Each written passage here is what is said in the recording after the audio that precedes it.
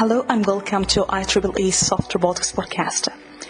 In this podcast, we're going to interview researchers from both academia and industry about their work, thoughts, spectrum, and more beyond that. This is Marwa Edwini, and I hope you will find this podcast useful. If you would like to connect with us, simply send us, and we will be happy to hear from you. And here is my interview. Thanks. Hello and welcome to IEEE Soft Robotics podcast. Could you please introduce yourself? Yes, my name is Clément Gosselin, and I'm a professor at Laval University in Quebec City, in Canada, where I'm holding the Canada Research Chair in Robotics and Mechatronics since 2001. I've been involved with robotics for more than 3 decades now. My background is mechanical engineering, so I'm working mainly on the design, development of novel robotic architectures. I've been working in the past mainly on parallel robots, robotic hands, and more recently on the development of robots for human-robot, physical human-robot interaction. Very interesting. So I would like to go back when you were a child. Have you ever think about robotics or any science related to this kind of technology? Was this creepy or interesting for you as a child, if you remember? Yes, I have a couple of memories. To a robot was maybe through television series where there would be some robots involved. But I remember one year when I was a child that for Halloween, I dressed up as a robot. Mm-hmm. So I built myself a robot costume, and that made me think of perhaps in a way of the complexity of what would be involved in a robot. Of course, in the mind of a child, it's different than in the mind of an engineer, but I remember thinking, what it would be like to have a humanoid robot. Mm-hmm.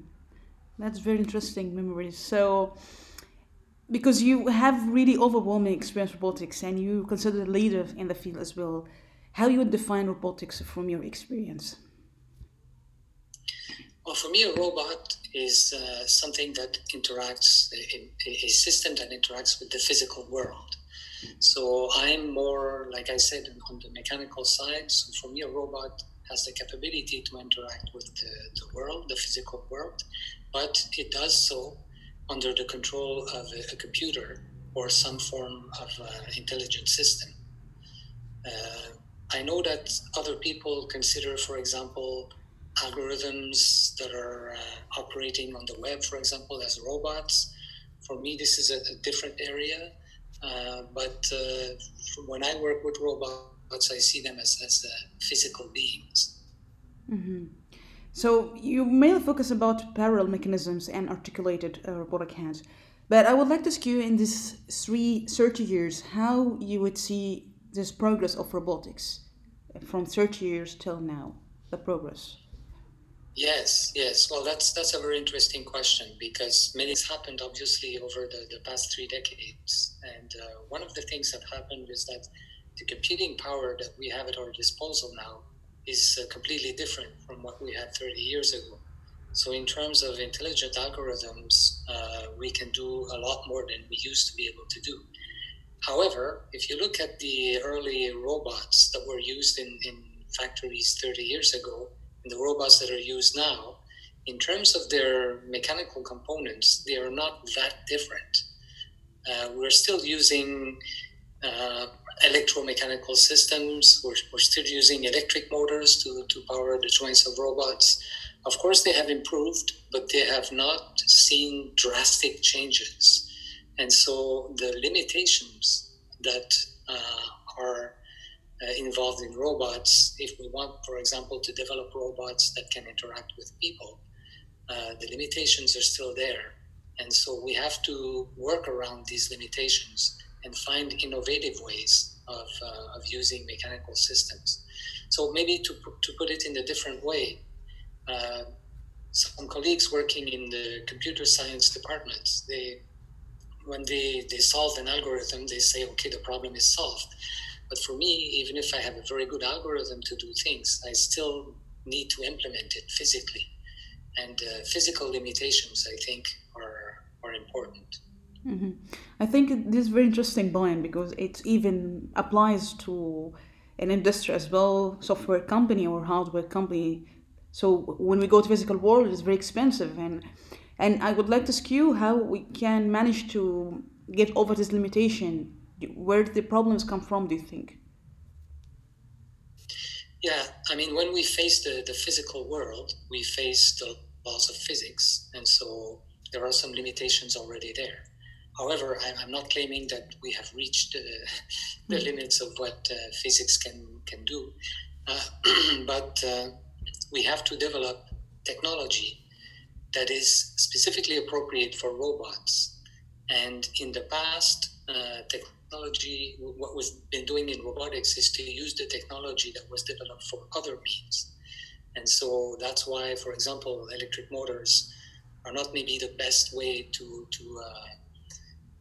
drive a robot, but they are the means that we have at our disposal, and they are very appropriate for some applications. And they've been perfected over time and so on. So we use them because they're quite mature. But there are many other physical principles that could be used that perhaps would be better for robotics, but they're simply not as mature as the technology that we have. Mm-hmm. Yeah. So if I ask you, what are the most misconceptions about robotics you notice in this journey? What are misconceptions? If we're talking about, let's say, the general public, I think one of the big challenges of roboticists is that everybody has seen, movies where robots are super powerful and they can overtake the world and so on.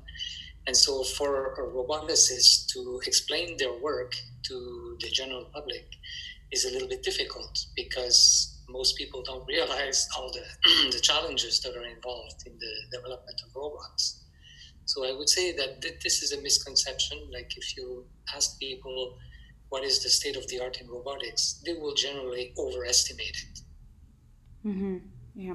And do you think it comes down from what? Is kind of hype or to? A little bit, but also because, as usual, what you see in the area of arts, films, and so on is always ahead of what we can do in science, right? This is the purpose of science fiction, is to try to imagine what could happen if we could master this and that phenomenon. Mm-hmm. And so because of that, we face this challenge. Mm-hmm. So I'm curious to ask you how you would see intelligence or robotics, because you have a lot of varieties in project, from designing mechanical intelligence design, and now we have artificial intelligence. So how you see the intelligence, is it merging of both of them, or how you would see it from your eyes? Yes, well, like you say, I've been working on this concept of mechanical intelligence, and one of the reasons for this is to try to develop mechanical systems that are as simple as possible, that can perform tasks and have this natural intelligence embedded in them. But of course, that doesn't prevent them from being driven by more advanced AI algorithms, such that they can learn from the experience that they have with interacting with the world and so on. And so what the promise that I see there with AI coming into robotics is obviously this idea of learning, because if a robotic system can learn from its own operations, then the possibilities are really interesting. So I see AI as something that could help robotics in terms of deploying robots, making them more autonomous, and so on. Now, in terms of developing new robots, there's also possibilities there, because so far we've been working mainly with human intuition, with scientific progress, and so on. But if we include intelligence in this design process, maybe some surprising things could come up. Mm-hmm. But as you may know, for example, there's some companies in Silicon Valley, like Starsky, fall down, and because of expensive collecting of data set, And that's something I don't know how you see it from academia to industry. What is really the most technological roadblocks to transfer ideas from lab to real world? What is the challenges lies here? Yeah, well, like I said before, I'm mostly interested in the physical world and hardware. And so I think at the moment this could be considered a roadblock because the software part of robotics has evolved so much, but the hardware part has not completely followed. I'll give you an example to explain what I mean. If you look at intelligent vehicles, autonomous cars, for example, the progress over the past 1 or 2 decades has been incredible. We have accomplished a lot, and autonomous cars are almost commercial reality. And one of the reasons for this is because in terms of the hardware, there's not so much challenge because we know how to build cars. We've built cars for a century. So there's no challenge there in the hardware of the car. Of course, there's a lot of challenge in the perception and hardware for the sensors and all that. But the car itself is something that's very mature. Now, in parallel with this, if you compare this with, let's say, robots that you could use at home, the progress has been a lot slower. And one of the reasons is because we don't know how to do that. We don't know how to build a robot that will be powerful enough to perform tasks that are useful, but at the same time is safe for people to use, can understand the different tasks mechanically, and so on. So I think that the hardware part is right now, we can consider it one of the roadblocks. So I'm also curious to ask you about what are most mind blowing or scary robots you see in these 30 years when you started in the field. Something was mind blowing or scary.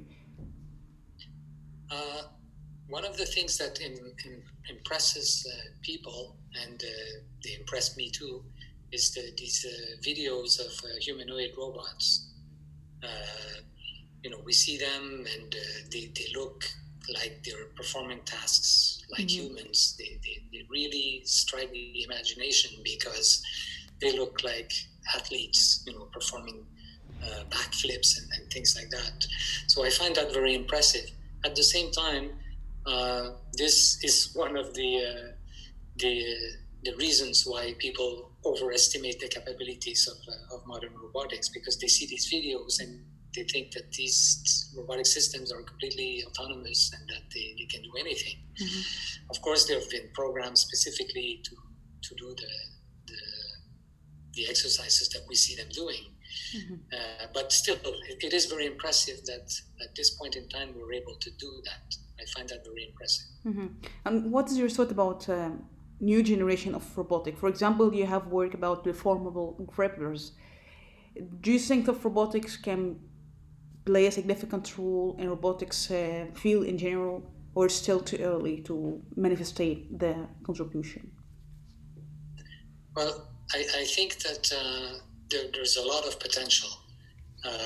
And right now, the people are trying different means of actuation, for example, and combining this with AI, combining this with advanced sensors and so on. And so I think in the next decade or so, there will still be a lot of progress in robotics. And there's potential for robots to undertake tasks that we do not think of them as capable of doing right now. Yeah. So if I ask you what the challenges you face already in the research, or something you aiming to achieve in the coming years for robotics research perspective? Yeah. Right now, I'm very much interested in human-robot interaction, physical human-robot interaction. So I look at the cobots that you can find commercially. You can buy robots where the supplier will tell you, okay, you don't need to fence this robot, it is safe, and so on.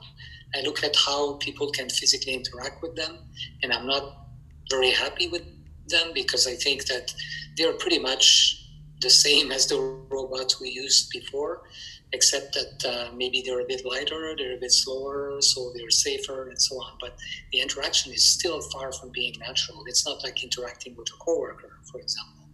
So this is one of the challenges that I'm addressing right now. I would like to be able to build robots that can work with people and that really can feel like you're interacting with a coworker. For example, if I'm moving a table with you and we're at each of the ends of the table and we're moving the table around, we can feel each other's reactions and so on. So if we could do something like that with robots, if we had robots that can really feel like coworkers, then that would be a great achievement, I think. Mm-hmm. I'm also curious to ask you about simulation. Do you think simulation up to now can achieve fulfillment result or expect how the robot would behave instead of going to physical experiment, which is very expensive?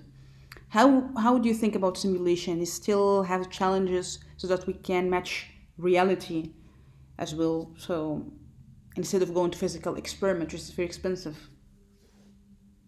Yeah, simulation has also evolved quite a bit. And dynamic simulation, for example, now is something that is state of the art. We can use it. We can simulate a dynamical system very easily. We can simulate more complex things, interactions, interactive behavior of different physical bodies, and so on. And so we can go quite a long way with simulation.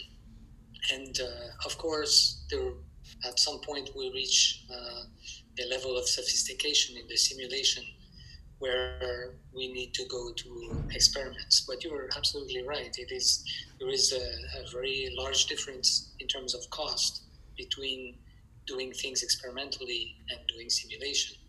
So probably in robotics, simulation is slightly underexploited, and it could be exploited a bit more, such that we would limit the need for experiments. But of course, if you talk to researchers like myself, I really like doing experiments, and so after when we reach some point in the development of ideas, we really look forward to implementing them, and so we tend to perhaps go to hardware maybe a little too quickly. Yeah. So concerning the mechanical intelligence, because if we apply even to soft robotics or continuum robotics, how you get inspiration for new design? If you make in terms of innovative mechanical design, how you get inspiration for that design? Yeah, well, surprisingly, they do not necessarily come from the biological world. These mechanical intelligent systems. Some of them, the inspiration for some of them came from simulation. In fact, simulating, for example, for robotic hands, we've been doing quite a bit of work on that. So simulating the grasping of objects with hands and simulating the contact forces and so on has indeed been useful to get some inspiration for embedding the mechanical intelligence in the hands themselves. Of course, the biological world is also a source of inspiration. We have so many various forms of life that are available in the biological world, and we can get inspiration from many different sources in this area. But I would say that what drives the innovation in this area is, well, one of the things that drives innovation in this area is really the determination of the researchers to try to reach a certain goal, for example, easy grasping of objects with the minimum complexity systems. And so this is like, I would say some kind of an objective that people we tend to get really, really, really involved in, and we try to, by all means, to attain this goal by trying different mechanical systems. Mm-hmm. Yeah. So for robotics and the goal, do you think any significant decision shouldn't be or mustn't be taken by or the machine or delegated to a machine in general? Do you agree with that? And how we make sure this technology you develop for robotics is going to be used for the good as well? Yes, that's a very good question, actually. Decision making, for example. Uh, for example, would you be comfortable being a passenger in an aircraft if the pilot is a robot, and takes all the decisions? Uh, this is a very good question. I think that the important decisions related to, let's say, social or national issues and so on will remain in the hands of humans for a long time, obviously. However, decisions related to technical issues, in many different areas, I think could be delegated to intelligent machines. There are advantages and disadvantages of machines over humans for making decisions at this time. But I think in many areas, the advantages outweigh the disadvantages. One of the issues, of course, if we go on that road, is that we tend to think of machines as perfect, so we don't allow them to make mistakes, whereas humans are allowed to make mistakes. And so it is a very critical issue in developing such systems and implementing them, that the expectations are very high.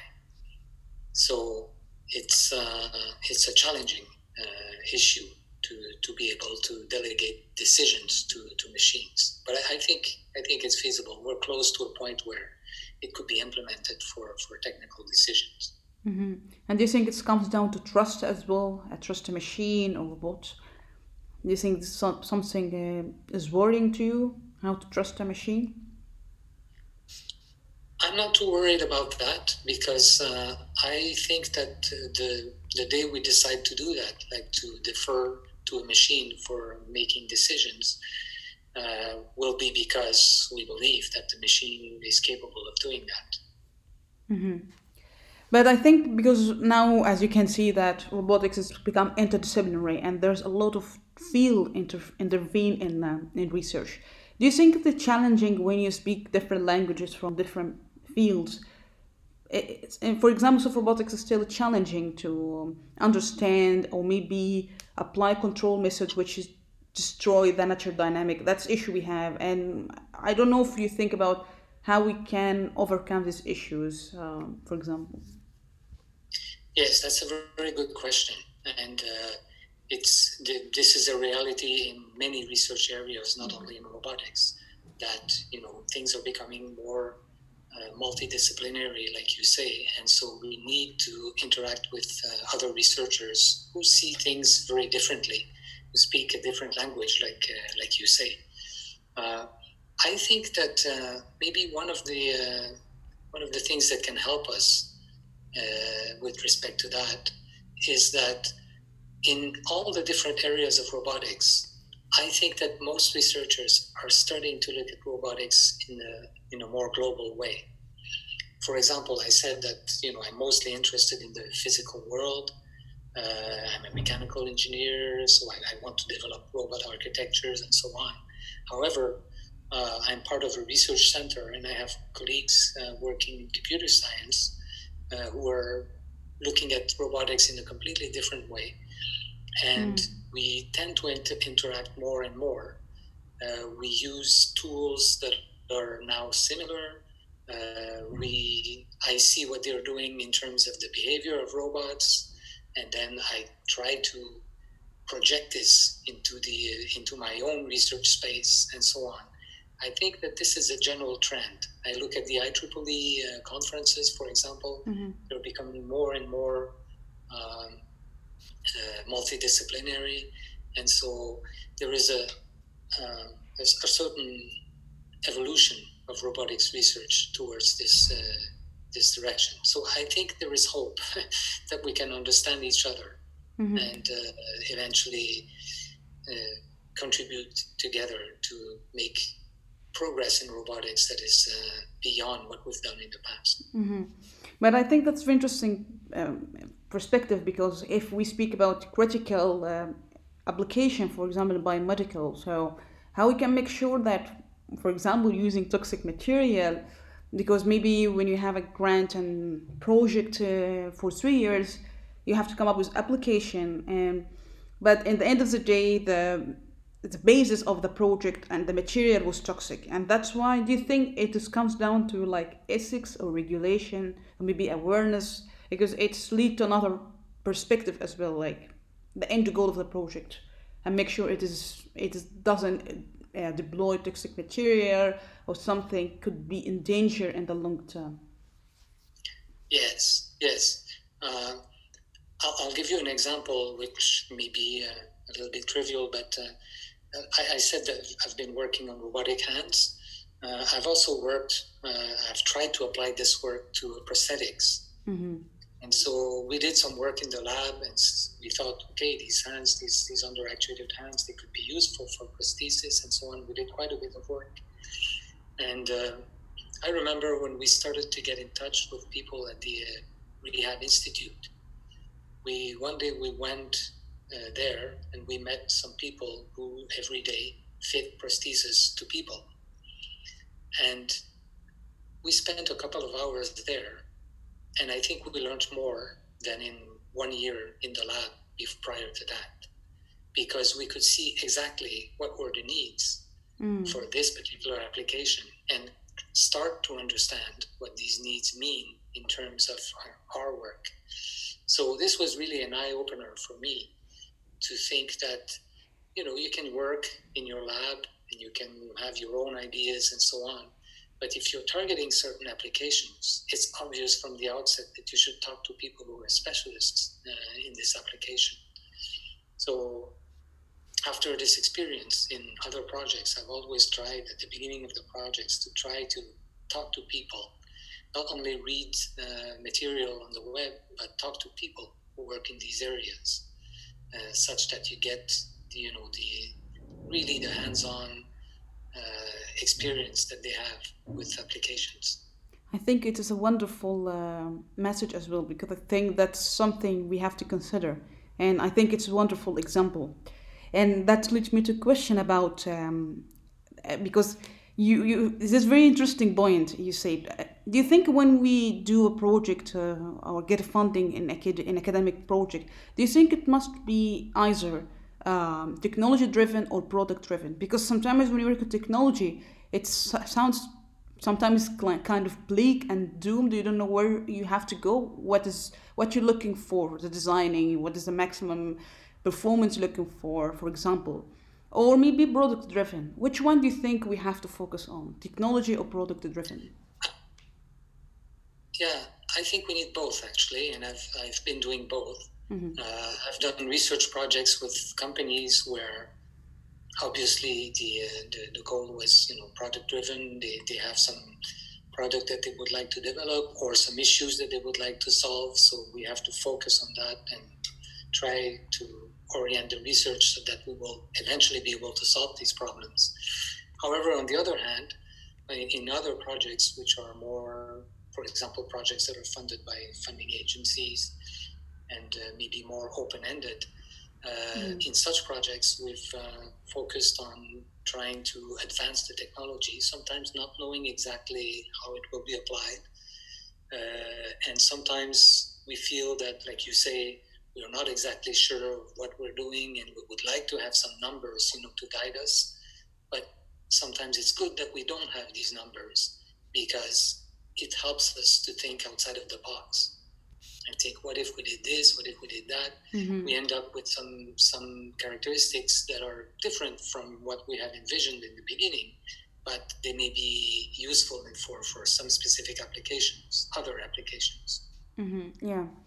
And that leads to the question, how we ensure that the robotics developed is beneficial to humanity as a whole. How we, when we have this kind of work at the beginning, we make sure it's going to be beneficial. If you work in the lab, so how you make sure this happen in the long term? Yeah, I think the expression "making sure" does not apply because we cannot make sure that it will be useful and it will really, in the long run, be effective. However, we try to aim for that. And so we try to orient the research in such a way that we see some leads, and we try to choose the leads that have the most potential to get us to somewhere. Mm-hmm. So that's the best we can do. If we knew exactly what we were doing, it wouldn't be research. That's a common statement. But the research directions are things that we can modulate, obviously. Mm-hmm. So if I ask you a futuristic question, when you look to the future of robotics, have you ever imagined how this could be something like crazy ideas about shape of robotics or design or something? Have you vision about that in the future? How it would looks like? Yeah, my vision is robots helping people in many different ways, in industrial setting, in healthcare areas, agriculture, and so on. I think one of the challenges that humanity faces now is to take better care of our world, of the earth and the environment. And so I think that robotics can help tremendously with that. For example, in agriculture, like the current agricultural practices of using, for example, pesticides are driven mainly by economic needs, because if you don't use the pesticides, it means you have to, pick up the weeds and so on. And so that's very labor intensive, but robots are good at that. Robot can do labor intensive tasks. And so they can weed your garden. They could be powered with, solar energy, whatever. You can imagine lots of scenarios. But I think robotics could be a strong component, an important component of trying to develop technology in a more earth-friendly way. Mm-hmm. And given the current situation, do you think in pandemic theories, do you think that robotics how can mitigate on the economic losses, for example, and also in health level? So how you would envision the next coming years, the more interest in robotics and intelligent system that can be replace a human being in such a scenario like that? Have you ever thought about that? Yes. Well, the pandemic that we're facing right now is a good example of what could stimulate the development of robotics. For example, in the healthcare system, if we can make use of robots to try to improve the efficiency of the service in the hospitals, for example, then it means that we need to expose fewer people to dangerous situations, and we can make their environment safer, easier for the healthcare workers. I mentioned agriculture before. This is another area, and I think that in terms of the economy, developing robots that would have such characteristics, economically speaking, could be very good opportunities. And help to have something that would be sustainable. Yeah. So do you think human and robotics can get along in such a scenarios? It could be competitive or cooperative. How you would see this kind of work robotics with human? Yeah, like I said before, if we had robotic systems that you can interact with and that feel like coworkers, you could perhaps even assign tasks to them very naturally, a little bit like you would tell a coworker, to do this or that. If you could imagine such systems that could have some kind of autonomy, where they perform tasks and they can report that these tasks have been accomplished and what is the result, what they have done, and so on, then they get more and more fully integrated into the working team. And so that's the vision that I have. But there are big challenges, to be able to do that. Having a robot that is going around cleaning a floor, for example, is one thing, or a vacuum cleaner, a robot type of thing. But having a robot that will go around and visit patients in their room and move them about, sit them up in their bed and so on, that's a completely different story. So there are many, many challenges involved with that. And what do you think what could make soft robotics startup or company successful when you have a product at the beginning, and how you make sure that it will be successful in the industry sector? Yeah, to get this started, mainly you need to have what is called killer applications where it is obvious that soft robotics will have a lot of success. Because if you start if you start a company and you're trying to develop new products, you will be successful if people buy this product. If you have customers, you'll be in business. So most companies that fail, they don't fail because they don't have a good product. They fail because they don't have customers. So I think this is the challenge for starting soft robotics company now. It's to try to find these killer applications where it will be very obvious and there will be a big advantage of using a soft robot. We can think of several such applications. Now, whether we can develop robots that will be very successful at these applications is another story. And also, people have to have confidence that the robots can do these applications and so on. So I think it is still very challenging for soft robotics, but it will come. It will definitely come. And do you think in the next decades, what do you think how would be the progress again of robotics in the next decades if we focus on certain roadblocks to solve these issues for the next decade? How you would imagine solving this technological roadblocks in next decades? Are you thinking more in terms of soft robotics or robotics in general, and soft robotics as a menu, because in the end of the day, soft robotics is a part of robotics in a way or another. Yeah. Well, in robotics in general, I think one obvious product that will become commercial is autonomous vehicles. I think this is very close to being commercially mature enough to be commercially available. In terms of robotics, more related to, let's say, robot arms, humanoid robots, soft robotics, I think applications in healthcare is something that will emerge. There are so many needs, and in most industrial countries, it is not easy to find to have all the manpower that is required to perform all these tasks. So this is an application where soft robotics could be very successful, I think.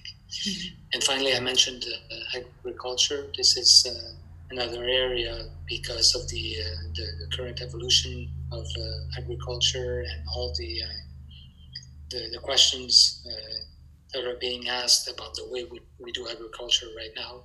I think this is another area where robotics could be very, very useful. And do you think how we can engage general public in robotics and make outreaching of the potential behind robotics in the longer term? Yes, that's very interesting. There are many initiatives, to try, for example, to get high school students interested in robotics, competitions, demonstrations, and so on. I had a couple of my PhD students who were volunteering in high schools to help teams of students building robots and so on. I think it is, in general, not too difficult to get young people interested in robotics because it is attractive. It is something that's a little bit intriguing. So this is one of the strengths of robotics research, is the capability to get young people interested. And I'm curious to ask you if there's upcoming project you are working on for robotics or AI projects? Yes, I have several projects, and some of them involve developing novel robotic architectures for human-robot interaction, physical human-robot interaction. Like I said, I look at the cobots that we can find in the commercial world right now, and I'm not so happy with them. So I would like them to be capable of interacting with people with a much broader bandwidth. I would like people to be able to interact with them very naturally, physically moving them a little bit like you would move if you grab your colleague's arm and move it to position it somewhere. So something that would be very similar to that. So right now I'm focusing on this kind of application where I would like robots to be able to physically interact with humans just like humans interact with each other. And do you think this kind of work can help people to get along with loneliness? Because this kind of issue we have in our communities. Do you think robots can fulfill this role? Yes, I think so. I think we've seen experiments with robots, for example, in Japan with the elderly people and so on. I think this can be really something that would help to have people, have a sense of interacting with the world, although they may be living by themselves and so on, and not being very mobile. There's quite a bit of challenge in doing that, but there's a big potential there. Yeah. So later on that in next 100 year, what thing you wish for humanity can do?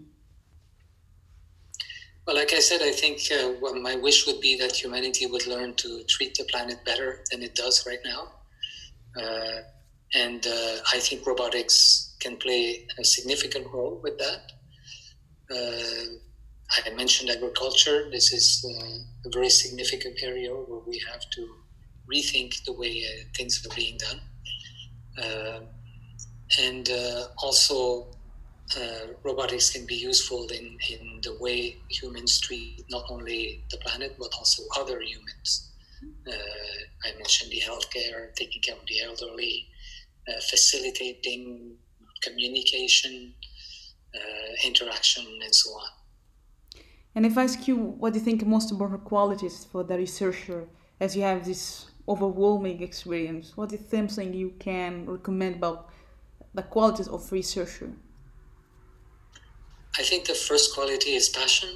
Like if you're passionate about your work, you can do many things and you can have ideas and so on. If you're really interested in making progress in your work, and this will also stimulate people working with you and so on. So I think that's the first quality. Of course, you need to have some sense of organization. Try to get your work somewhere by trying to find the best leads in the research, those that have the most potential and so on. So some kind of a balance between thinking outside of the box and trying to get somewhere with the research. But definitely, I think passion is the first driver for research. Mm-hmm. And for BG students who may be listening to you, what do you recommend them in their journey? First recommendation would be to read the literature. If you're interested in a particular area, before you start doing things, you have to read quite a bit. So people tend to write sometimes before they read or more than they read, but reading is very important to try to see what other people have done and to try to get a good idea, try to get the big picture. The other advice that I give them is not to be afraid of their ideas. Sometimes you get ideas and you think, oh, this is a ridiculous idea.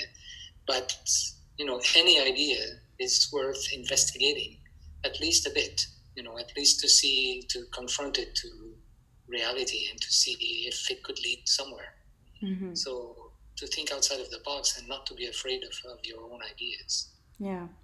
And which book inspired you? Maybe every day we wake up, gives you inspiration, you would recommend to us to read?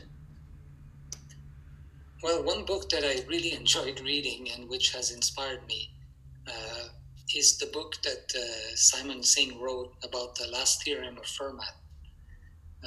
It's a book about this Fermat theorem on mathematics and how it was eventually solved in the 20th century, 300 years after it was stated. And what I found interesting in that particular book was that this, we could call it a riddle that was formulated by Fermat, has fascinated people and occupied their mind for so long that it has generated many byproducts. Many things came out in mathematical science because people were interested in this particular theorem. So if I make a parallel with robotics, is if we're aiming for something that we cannot do right now, it stimulates our ideas and it stimulates the development of many components of eventually later can lead to solving this particular problem that we cannot solve right now. That's wonderful. So finally, if you remember a piece of advice was given to you, was it personally, professionally, and was life-changing to you, would like to share?